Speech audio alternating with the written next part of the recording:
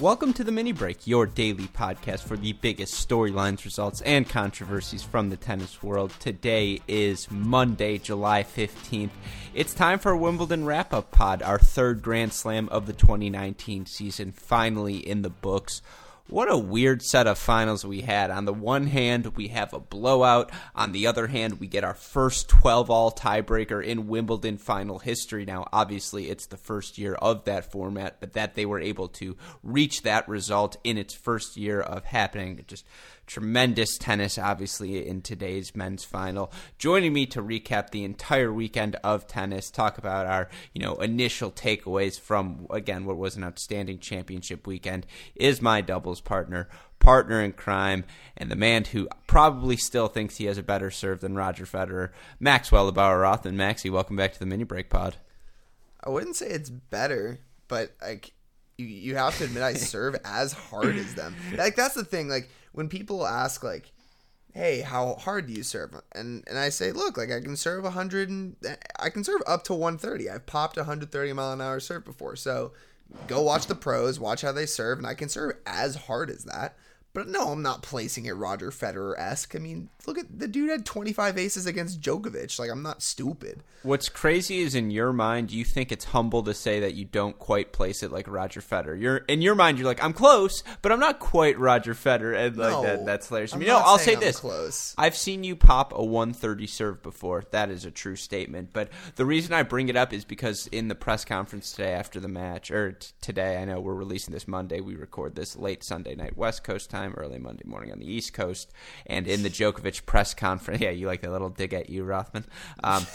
Sorry, that was a little behind. I just feel bad. Yeah, no, it's all good. Again, I'm happy to stay for Wimbledon. But in the press conference, Djokovic was asked, comparing serves. He was talking about Roger Federer's returns. He was like, Federer, it doesn't matter if it's a 150 mile per hour serve. And then he pauses. Serious pause, and maybe he was converting to kilometers in his head, but in my thing, I think he was thinking, God, what number can I give that's believable but still impressive? And goes, versus, my 120 mile per hour first serve. And I was like, oh, you go with 120 Novak, huh? You think that's what you're registering on constantly on? I mean, he's not wrong, but it was just funny. He's in the teens. Certainly always in the 110s, but 120s seems a little high. But my point was when he answered that, I was like, that's the Rothman answer. And Rothman might say, 150 versus 130. I was curious what you would say. But that's a hot intro to what was obviously a fantastic week of tennis. I mean, just right away, Rothman, your takeaways from it lived up to the hype, right? Would you say in comparison to the other two final weekends we've had from the majors? Yeah, well, I don't know about that. I mean, yeah, the French final, I guess, wasn't exactly what we were expecting. But, obviously the men's final was absurd. This is the match that everyone wanted. I mean, nobody could have drawn it up better than this. 12-all in the fifth set. I mean, it's just the most iconic thing you could have asked for. And then on the other hand, Simona just absolutely whoops Serena. So, totally opposite finals on the men's and women's side. But it was, heartbreaking for the Federer fans. And, of course, the whole GOAT debate conversation has been brought up, 8 million times since. And I've gotten texts about, different questions, regarding Djokovic and Federer. But it's about as, good as you could have asked for, at least from the men's side. There were a lot of side conversations, the best of 5 format. Should we play a fifth set tiebreak? I'm sure we will talk about all of those things throughout our conversation. But yes, there's so much tennis to talk about. You ready to rock and roll? Yeah, let's dive in. The one match I think we have to start with, the men's final. Just anytime you get 12-all fifth set of a Grand Slam final, that's something that deserves to be discussed. Obviously, the match we're talking about to set the scene, number 1 seed Novak Djokovic comes into this final having looked, stellar all tournament. I believe he dropped 2 sets along the way, one to Hubie Hurkacz in the third round, one to Roberto Bautista Agut in Friday's semifinal versus Roger Federer coming into this, having also dropped 2 sets, but coming coming off of a semifinal performance against Rafa Nadal where he simply played maybe the best tennis of his career or as close to it, maybe his best performance ever against Rafa Nadal. And, the semifinals in the past, we didn't get a chance to podcast about it, and we don't have to talk about what happened in that match, but I think there's important context to say because in that match, Roger Federer, completely different strategy, right? He's playing a lefty in Nadal. He's hitting through, 75% of his backhands versus in this Novak Djokovic match, he's hitting slice, he's playing diversity, he's got to come in more often, he's got to take time away from Novak, but he also knows, and we talked about this off air, if he's patient, because Novak Djokovic, it's death by a million paper cuts, but he certainly likes to play with his food a little bit before he gets through the match. He was going to have chances. And I mean, right off the bat, that 7-6 first set, you could tell both guys, no breaks of serve. They were finding their rhythm, and it was fantastic. It was fantastic counterpunch. We had the counterpuncher in Djokovic versus the aggressor in Federer. It's why it's such an aesthetically pleasing matchup. Absolutely. And look, yes, there was a complete different strategy for Federer against Nadal versus Djokovic. Like you said, Djokovic takes his time trying to figure out what's working for him, and especially in that first set, you could tell, not necessarily always going for, big shots. I think later in the match, you saw him taking that backhand down the line a little bit more, being a little bit more aggressive at times. But, I mean, you're right. I think the sad part is Federer had multiple chances in the match, obviously had 2 match points, but both breakers just did not bring out his best tennis, sprayed backhands. That was a consistent theme throughout the match for him, just spraying backhands long. So definitely just not great to see the lack of clutch factor, which you usually see from him in a tiebreak. I don't know if I necessarily agree that he was spraying backhands long the entire match, but it's funny because one of the hot takes that, and again, you can't get lost in tennis Twitter, and I really tried not to today, and it was nice because I was on the road when the match actually happened, and when I was watching the replay later, obviously I didn't need to scroll through the instant reactions like people who were watching it live, but one of the counterpoints was this match actually that high quality throughout? Obviously the drama in its most intense moments, this match delivered on all fronts, but the quality of play from Djokovic, from Federer, was it as high a level as their 2014, 2015 finals? That was one of the ongoing debates. And it was really interesting to me because, as you mentioned, in that first set, neither guy created many opportunities for themselves. As you mentioned, it ends up going to a tiebreaker. I believe Federer snuck out to a 5-3 lead. And one of the things that we see from Roger Federer throughout the day, you're looking at the stats, 94 winners against 62 unforced errors. He was patient, but he absolutely took his opportunities to move forward. He knew he had to approach when given a short ball. He knew he had to attack the Djokovic forehand side because the last thing in the world you want to do is give Novak Djokovic a chance to do something special on the run. Although, of course, Federer playing to that forehand side, we'll see how it didn't work for him on a match point a little bit later. But for Federer, he races out to that 5-3 lead. And then, Novak Djokovic does what he does. He stays alive. He does, always makes you play the extra shot, especially in a tiebreaker format when it's a race to 7. You cannot give him any free points. And that's what Federer did at 5-3. He comes in behind a forehand. He should, but he misses the approach shot. Then it's 5-all in the first set breaker. Djokovic, or 5-4, 4-5. Djokovic hits a good first serve. 5-all. Djokovic hits a first serve. Gets, plays a couple of balls to Federer's backhand. Obviously, gets the short ball he's looking for. And then at that 5-all point, something he did that I thought was, a really brilliant play by him. Something he obviously knows. This is his 48th attempt playing Roger, or 48th match against Roger. He also did it on set point 6-4 in the third set breaker. He approached the Federer forehand. He understood, look, Roger expects me to go to that backhand. I've been playing to that side this entire match. And he said, look, not only is my backhand down the line good, but I know I have to change direction on Roger, get him uncomfortable, get him on the move. And his willingness to do that, it seems obvious, but when you're in a tiebreaker in a Grand Slam final, it's that much harder to do. And just those little moments of execution, those little decisions to hit approach shots to the Roger Federer forehand, that's why he was able to win the big points, in my opinion, and ultimately win the match, because he wasn't afraid in the big moments to do the hardest thing. Well, look, I mean, that ultimately is what decided this match. Like I said, Federer normally Mr. Clutch, truly blew it. I mean, in that fifth set, blew it's harsh though, right? Because it's blew not, it feels no, it's not. He even acknowledged cliche. It's not cliche though. It's exactly how it is. I mean, he had during his service game, I think it was at 15 Love, had one of those ones where he did a swinging forehand volley and pushed it long. You know, those are the kind of points where the whole match he makes them and don't make them in the kind of most important times. And total opposite for Djokovic. Think about, first of all, just his match point save, that cross-court forehand passing shot. Hold that fifth set thought, because I do want to get there. But again, let's set the scene for the listeners, because we have 5 sets to play with. So 7-6 first set Djokovic. Then he makes the decision, and whatever, it's a 5-set match. He tanks the second set against Roger Federer. We talked about this a little bit because I was on the road. I was calling with you and your family, which was, by the way, such a pleasure to get to experience that whole thing. You guys did a great play-by-play team. ESPN, if you're listening, put the Rothmans on court 7 next year. I promise. Like, let me call in court as well. 7. We're not ready for the prime time. We swore too much. I'm messing. Yeah, exactly. We gotta cut out. Did. Yeah, so we will get there. But I mean, we talked about this. You're playing Roger Federer, and so your margin of error from the get-go thin. And yeah, you're Novak Djokovic, so I guess it's a little larger than the average human, but still incredibly thin.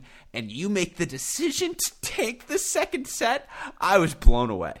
So it's so interesting. First of all, yeah, crazy that he did that. But one of the things that was brought up about Federer is that he often kind of tanks games, and it's definitely out of a attempt to conserve energy, and sure. I respect that. And tanking probably also isn't the right word. It's more over aggression to the point where it almost looks like he's slapping. And he definitely did that throughout this match, but Djokovic's second set was a complete tank, and that kind of blew my mind. It wasn't just like going for broke because trying to conserve energy. It was just I'm out of it. I want to reset. Can we say it was to save energy? Because, again, he knew. You saw that first set, how many extra balls he has to track down. And, you mentioned total points. It's 218 for Federer, 204 for Djokovic, but that's 422 points on the day. And the reason it's so lopsided, he looks at that second set and goes, nah, I'm good.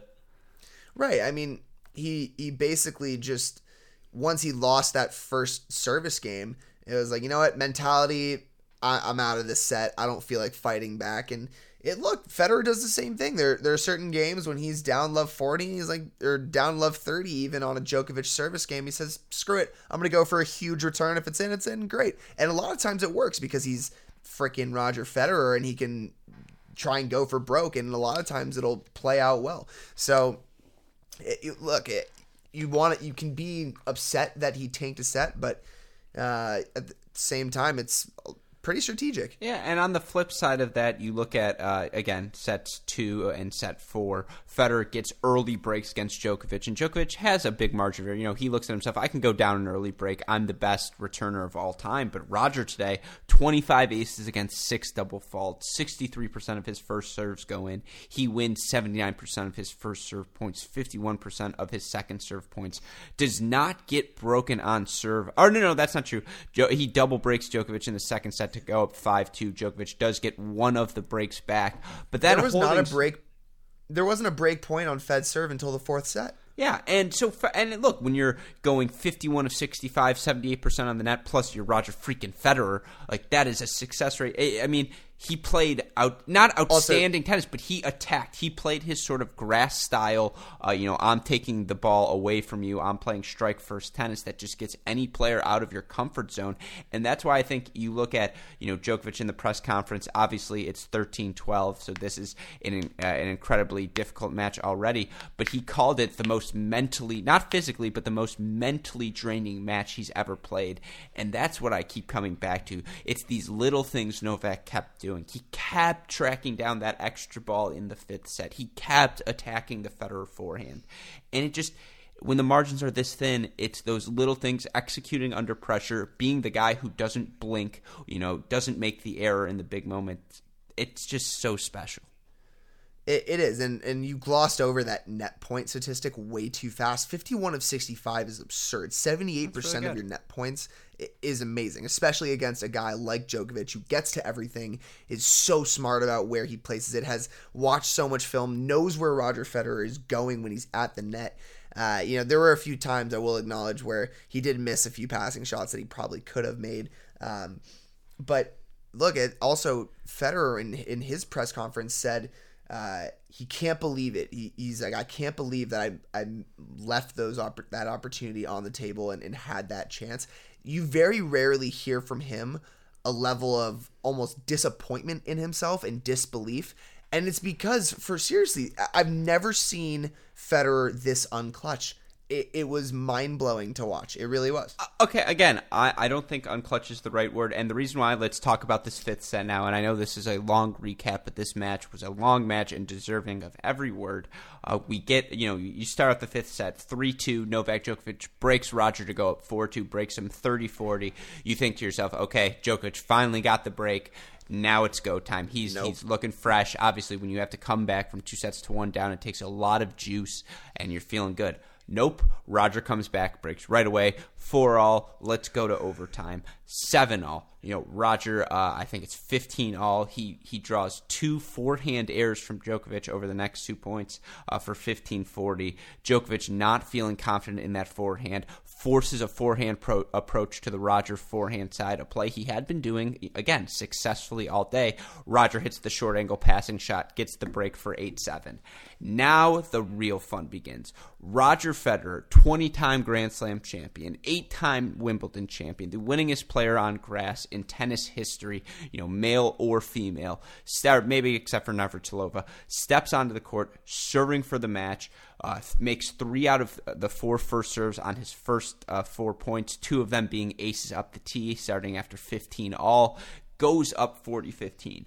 You say he's on clutch. Here's why I come up with the counterpoint. So that 40-15 point, Roger makes a first serve to the Djokovic forehand, which we both agreed earlier, that's the play for Roger on the deuce side. Get Novak stretch, open up the court for yourself, give yourself a 1-2 punch.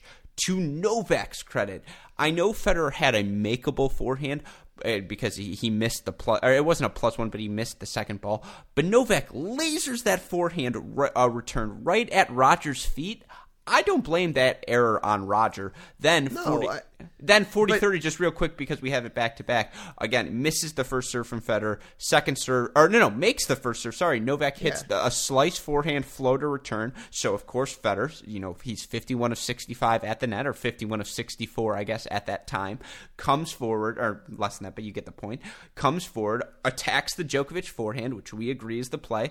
And then Djokovic just does what Novak Djokovic does. Hits the forehand, flip shot, cross-court pass, gets it back to deuce. Now, if you're saying he's unclutched because he didn't hit that 40-30 forehand approach shot well enough, I just don't think that's fair.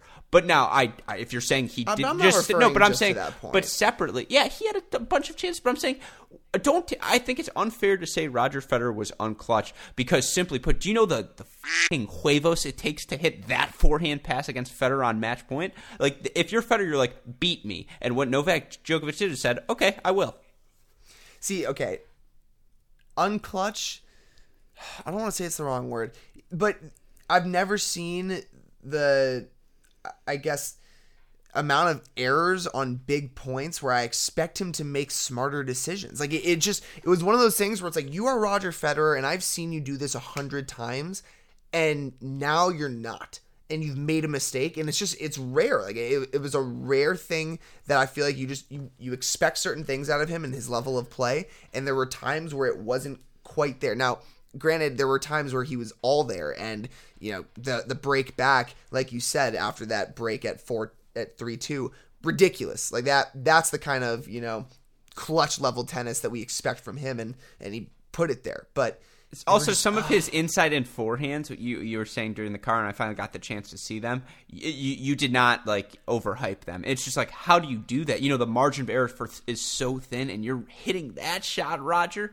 Yeah, I guess you're up 40-15. You hit back-to-back aces. I don't know how you don't hold serve there, just in that hypothetical scenario.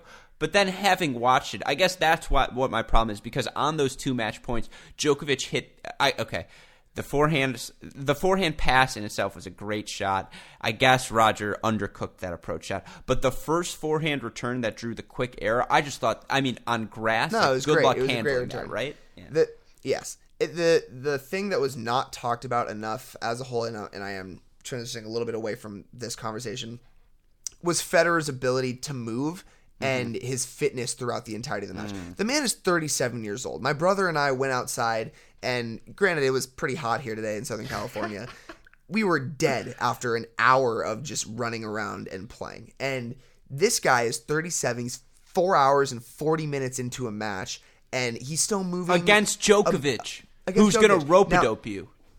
And like you were saying, with those inside outs, I can't even believe he gets around him. Like, the way he gets around him is still, it's beautiful. But seriously, the thing that is so interesting is the whole time I'm thinking, if I'm Djokovic, how am I not just moving Roger Federer around the court and tiring him out and, creating space for myself?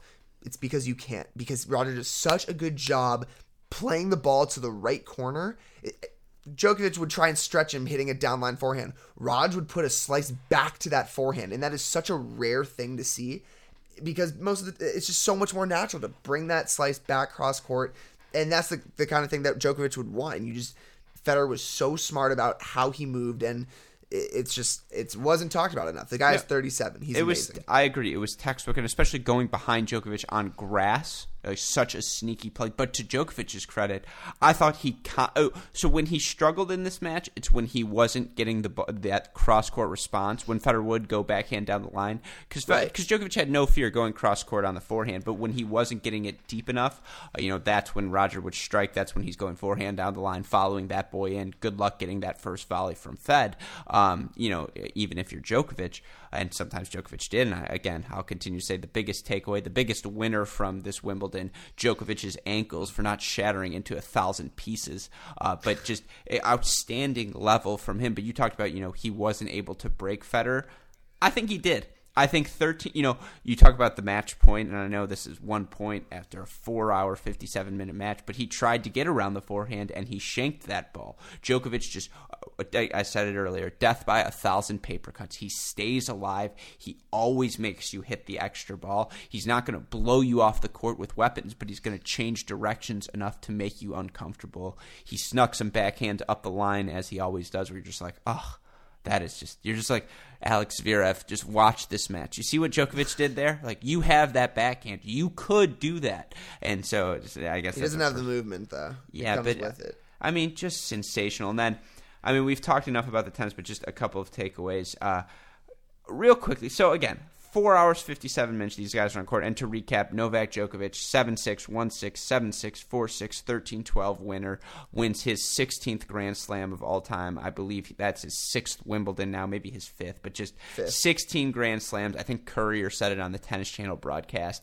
It's a 2-slam swing. Federer had a chance to get to 21, and this one would have been particularly sweet to beat Djokovic at this point in his career. But now Djokovic, 4 away from Federer. Would have been the oldest man ever to win a Grand Slam too. And I don't want to entertain the GOAT debate right now, because we can get into that later. But what a moment for Novak Djokovic. I do have to say again, 5 hours later, you watch that the press conference, little post-match tournament display, trophy display they do, and I get why they do it. Oh, tennis is so classy, but I think it's time to get rid of that. You saw Federer's face, and no disrespect to Federer, who handles himself with class as well. And he's a textbook example of what you want to do if you're a young professional, how to model yourself off the court. But you could see when he was interacting with the Duchess of Cambridge, Kate, like he just kind of looked at her and was just like, "All right, give me that plate. Like, I just want to get the out of here. Like, I cannot believe you're making me do this." And, like, he's like, "I don't want to look at Djokovic's freaking smirk. Like, are you serious? You're going to make me sit with Djokovic? Like, I don't want to do any of this." And then, by contrast, Djokovic goes up and he, like, gives Kate a little bow. They're talking. They're chatting, rubbing shoulders. And it's like, it's so uncomfortable. It's mortifying. And, yeah, Federer's funny, so he entertains the crowd with his post-match conference answers. But it's like, it was just a little cringy. It is. It's tough to watch because you know exactly what he's thinking, and It's just brutal. The only thing that I'll say about the GOAT debate is that for far too long, and I hate saying this, but for far too long, people have just absolutely ruled out Nadal and Djokovic, and it's absurd to do that. You just can't do it. It's a debate. It's an absolute debate. There is no outright winner at this point, even though Federer has a lead. You can, at me and argue with me on Twitter if you'd like. But the only thing that I'll say is that did you say there's no debate? No, I'm saying there is a debate. There obviously is a debate. There's no way to say that there's no debate. I blocked this like I blocked the Twitter feed because those debates, I'm just like, oh, we're doing this again. I know. There's a name of a Twitter person. I don't want to call him out because I'm a fan of sometimes he posts things that are brilliant. Other times he's just clearly I don't want to call him out, but I've had to zone. I've been like, even Twitter Tuesdays have taken a hit because I just get too angry. All right, well, I'm gonna not let you get worked up. Yeah. All I was gonna say, Federer competing with an informed prime Djokovic at this age is a huge consideration into this whole thing. It's unbelievable that he's doing it right now. The level of tennis, even though it's not, again, maybe not as high as it was 14 and 15 finals, 13-12 in the fifth set. As a fan of tennis, that's the sort of finality, or the sort of intense, pressure-packed moment you beg for. Let's spend 2 seconds on this because I'm sure I'll talk about it with Matt Zemek, and I'm sure everyone will be talking about it. But this 13-12, the tiebreaker at 12-all, at that point in the match, both guys had break opportunities, so you could argue that one of these guys could have gotten a break at some point. It wasn't an Isner-Mahut situation. But that being said, first time in action in a singles final, what did you think of the format? I mean, Here's my thing. So first of all, I think this could be a hot take. I think Fed wins this if there's no tiebreak. I think he finds a way to pull out the break. I don't care that he's older and that he wasn't going to be moving as well. He would have figured it out. 7 of 13 on break point opportunities for Fed, 3 of 8 for Djokovic. Not a hot take. Yeah, okay. But look, I think there's 2 ways to look at this. One, you say, let it play out because you want to see who's more fit and who can outlast the other. And then there's this format where pretty much at this point, any point past this, you're just kind of looking at that. You're looking at who's going to be able to just be a little bit more fit and make that extra ball. I think this was the appropriate time where they were still playing kind of their, peak level of tennis. The quality hadn't diminished too far. Right, because of the fatigue had not set into a point where it was affecting or impacting their level of play, and that's what I like to see. I don't like to see a guy, not able to move out there and hit his normal strokes because he's just too tired, and that's not fun to watch. So I liked it from that perspective, but I do, kind of like I said, I think Fed might have won this had it not been a tiebreak situation, and there's something to say about that as well. As members of the media, we try and remain unbiased. Westhoff, give me a laugh track there, please. No, but it was fun because it felt like everyone was cheering for Federer, and so, of course, I was in the Djokovic camp the whole time. And, yeah, there is something, too, I agree. Just let these guys battle it out. Let's see who can remain on the court, and I totally get it. And you're at 12-all at that point already, so you might as well keep going. I totally see that side of the argument. The counterpoint is, if these two players weren't Novak Djokovic and Roger Federer, I know this seems unlikely, but let's say it was like Chorich versus, I don't know, Roberto Bautista Agut, would you have really wanted to see more than 12-all in the fifth set? Would the average fan, not you being the pejorative average fan, have stuck around for more than 5 sets? This was an extreme, extenuating circumstance. Further than that, let's say it's the third round, right? And it actually is, Ivo Karlovic versus Matthew Ebden, and they're at 34-all in the fifth. Like, we've been there. We've all done that. No one wins in that scenario. So it's about, and there is an argument, maybe you don't have the fifth set the men's final have that sort of restriction on the fifth set. Maybe you make it an exception to the rule, and I don't know if the players would be okay with that. That seems like a reasonable compromise, the sort of reasonable compromise that tennis has been incapable of over the past 25 years. But yeah, I think that's the compromise though. Is during the but I like the finality. I love breakers. I mean, I'm unique, and Well, at a look, certain point, I just we like the world idea. team tennis where no ad. That's the shit. I mean, that's where it gets real intense and where it becomes more high stakes. But look, let it get cut short during the week where it actually the scheduling matters, and then let the final just run out. I think that makes more sense. Look, in a final circumstance, if Ivo Karlovic and Matthew Ebden are in a final, I don't think it matters as much. I think you're in a final of Wimbledon. Well, that's the thing, though. And the quality is high. Let them keep playing as long as they want. Yes, a third round, I don't want to see a 34-32 match with those two. But this is a Wimbledon final. I think anyone who's getting to this point, regardless of whether it's Djokovic and Fed, people are going to be excited to see more tennis as long as it's high quality. That's fair, but I love the idea of a finish line, the finality of a tiebreaker. Trust me, I'm on that camp too. I'm playing devil's advocate. No. I think that's why, again, I hate using us as examples, but whatever. It's not like I'm a modest guy, but like I feel like we're the type of fans tennis is trying to reach out to, right? And not really because we're loyalists, we're purists, we're going to be with the sport no matter what they do. But at the same time, we can speak from, I suppose, a youthful perspective, and it's like I get the idea of sudden death tiebreaker. That's what I'm into. And again, it was Djokovic Federer, so you have media personalities from across the spectrum. From the tennis world, basketball world. I think from Kobe Bryant to Bill Simmons, whatever. Media to athlete, everyone's tuning in to this match. But if it's not these two, what does the average fan think of a 25-25 final set? And that's the question. And I get, there are people, again, I'm not going to name this person, but if they listen to the pod, you know who you are, who on Twitter are so provocative because they're like, oh, you can't ruin it at all. Just any sort of ruin. Who cares about the average fan? You have to be a purist. And it's like, get over yourself. That's ridiculous. You're telling me that you weren't thrilled, when Djokovic goes up on mini break, and by the way, nice little plug for the mini break podcast, 4-1 in that, like, that wasn't you weren't on the edge of your seat every time when Federer brings it back to 4-3 in that fifth set breaker. You're not like, oh, now it's 4-3, it's 1 point away. The idea of it being that close is so thrilling. I just like, again, we don't have to spend too much more time on this topic, but I'm totally cool with it.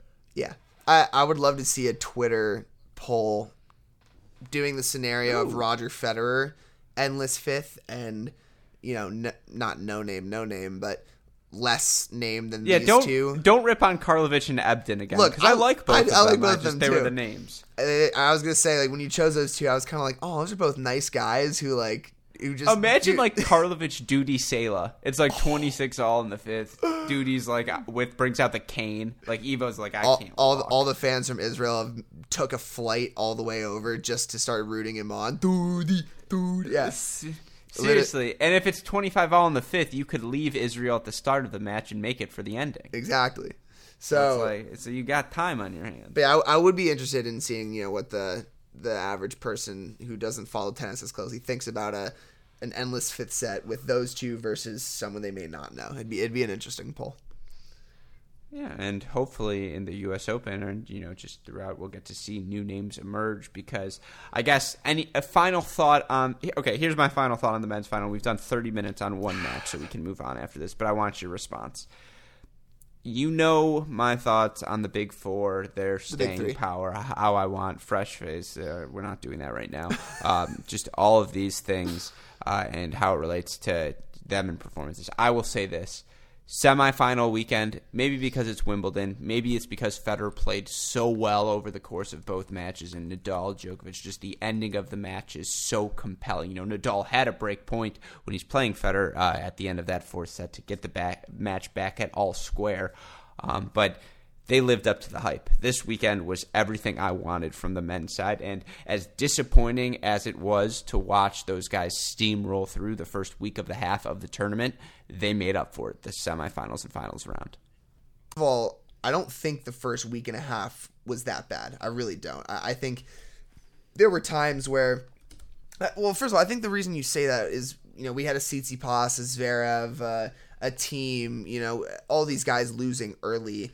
And that makes it, less exciting in some of the later rounds because you want to see some of those young guys in the quarterfinals giving, the big three a run for their money. And So it's that kind of thing. The round of 16 was a flop. Yes. It was on the men's side, not on the women's side. The women's side made up for it. But the men's side was a flop. Yeah, it wasn't what we wanted. But again, I think it comes back to we wanted to see the Medvedev, the Coric, we wanted to see all those guys in that round of 16, winning some comfortable matches and then moving on to that quarterfinal and playing all the other guys and showing what the next generation has. I think that's a lot of where this stems from. But still, to answer your question, I think that these guys made up for it in the semifinals and finals. Like that is ultimately what a lot of people want to see.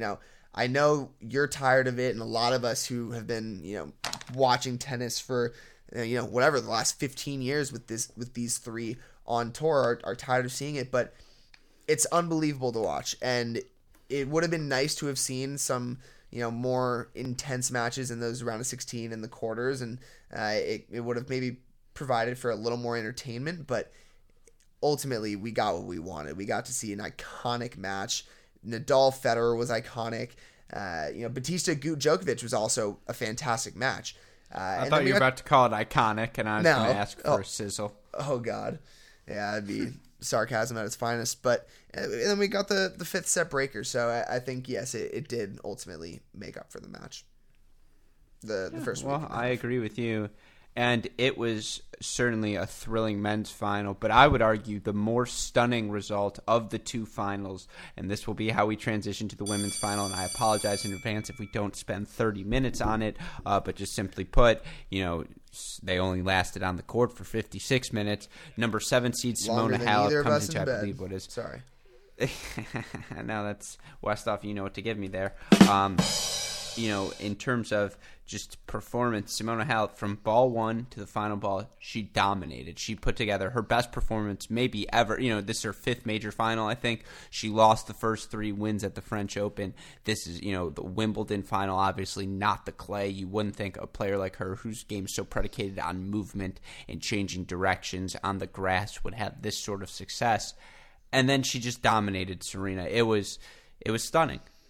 It was fantastic. I mean, I was commenting on her movement in the round before, and it showed in this match. I mean, she tracked down everything. And not only was she tracking it down, she was hitting passing shot winners when Serena was coming to the net. I mean, she was fantastic. She was reading where Serena was going. I mean, her returns looked great.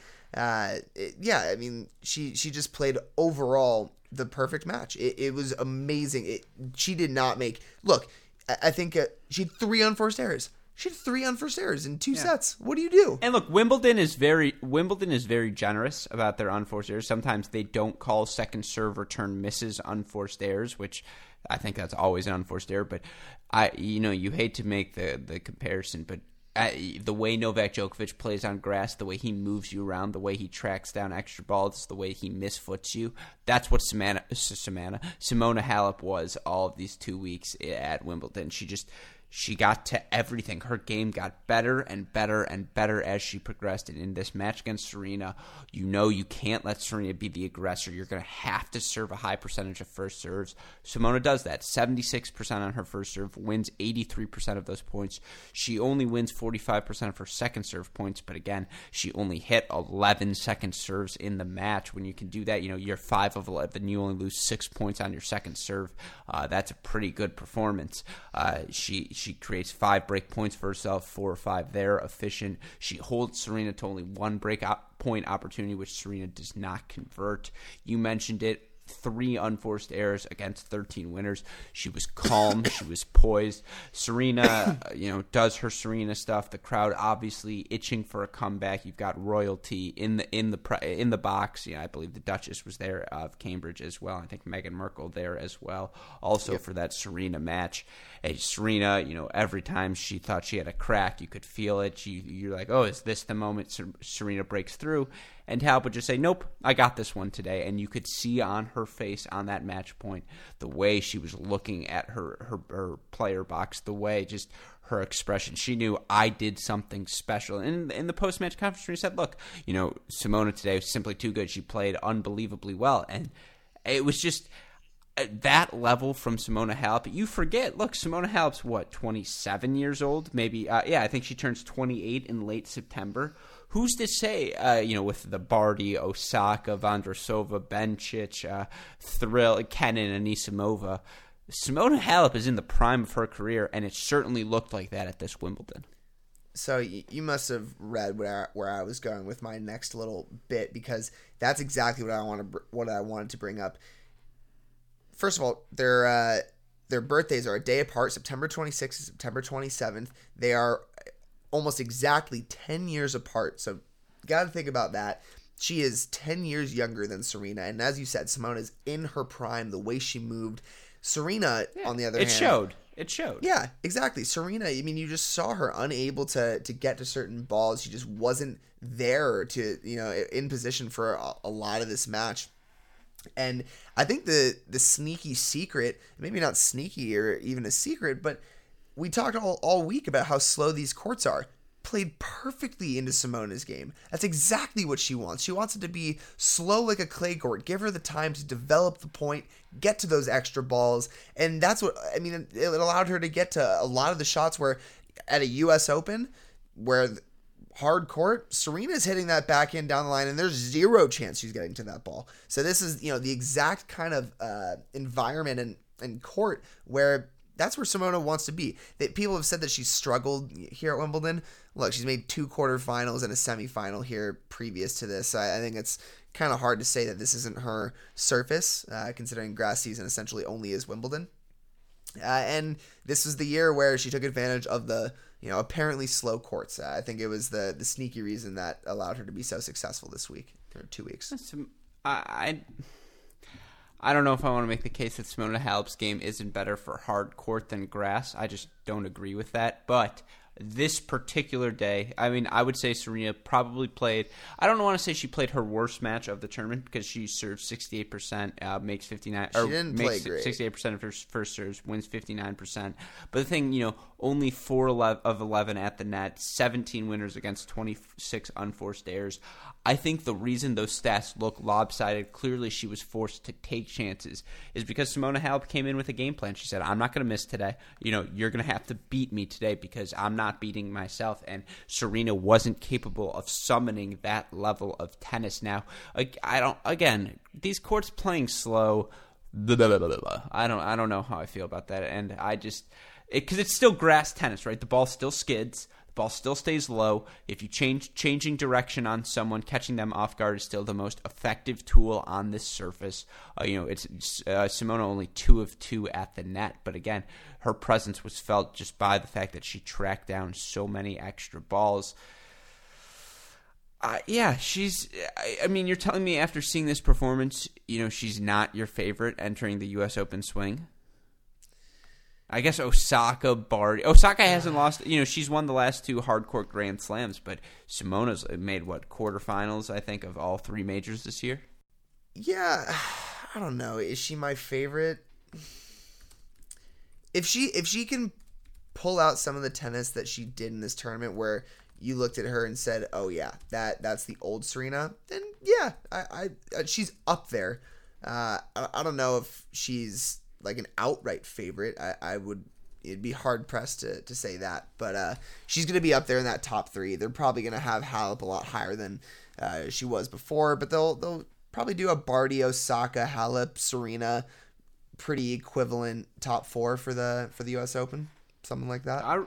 I remember a couple weeks ago we were joking around, looking at the odds, and Serena was, I think, it was plus 500 to win Wimbledon, and she was the leader in the clubhouse, and we all laughed at it. And now she's at the final, so I guess I was the one who looked stupid in retrospect. But yeah, it's wide open. And in fact, the last thing I want to do, and I went to Winnetka this weekend, so I did have stories from there. Really quickly before Winnetka, the only last thing for her that I was disappointed was that she didn't play doubles with her sister.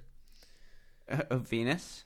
Yep. I mean, they got miles on the body. They're trying to relax. I know, but I was looking at Serena's record. Dude, first of all, so not appreciate that she's won 14 doubles Grand Slams. That is so hilarious. Like, that's just not talked about.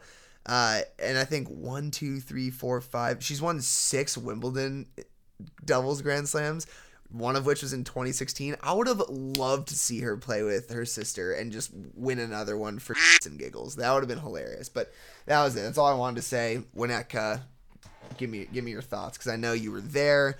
I couldn't even get a response from you the entire day that you were there, and you talked to a bunch of good players. So please, how was the tournament?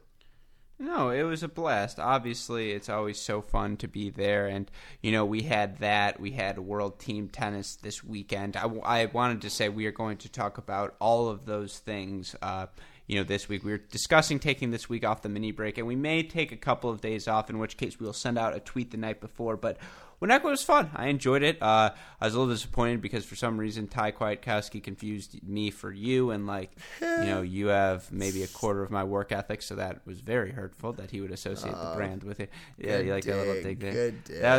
That was a dig after you cut me off. I was feeling offended. No, I'm sorry. That came from a rough place. I was just the most hypocritical comment of all time. I was just like, no.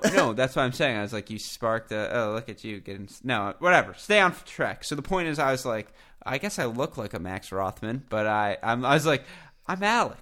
And I could be an Alex Gruskin. Yeah. Nah, you don't have the eyebrows.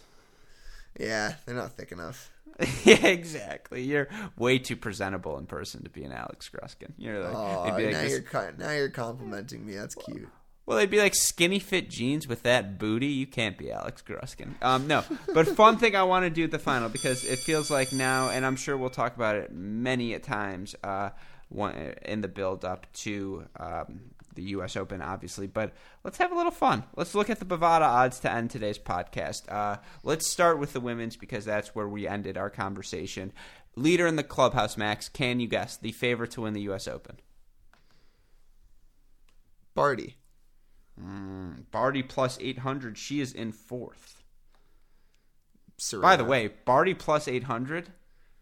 I'm in on all of these. Serena's in the lead right now, plus 300. Osaka. Yeah, I just didn't want to say Serena. Yeah, then Osaka, and then Halep, then Barty. Osaka plus 650. Halep plus 700. I like that. Kerber, Stevens, Kvitova next at plus 1,000. You could talk me into Kvitova plus 1,000. Or you could talk me into Pliskova plus 1,600. So I was right. Those 4, when I was talking about it before, those 4 were the top 4. Yeah, you were right there. I agree. I was impressed. Oh, my God. Kvitova. Djokovic. I'm just looking at these odds.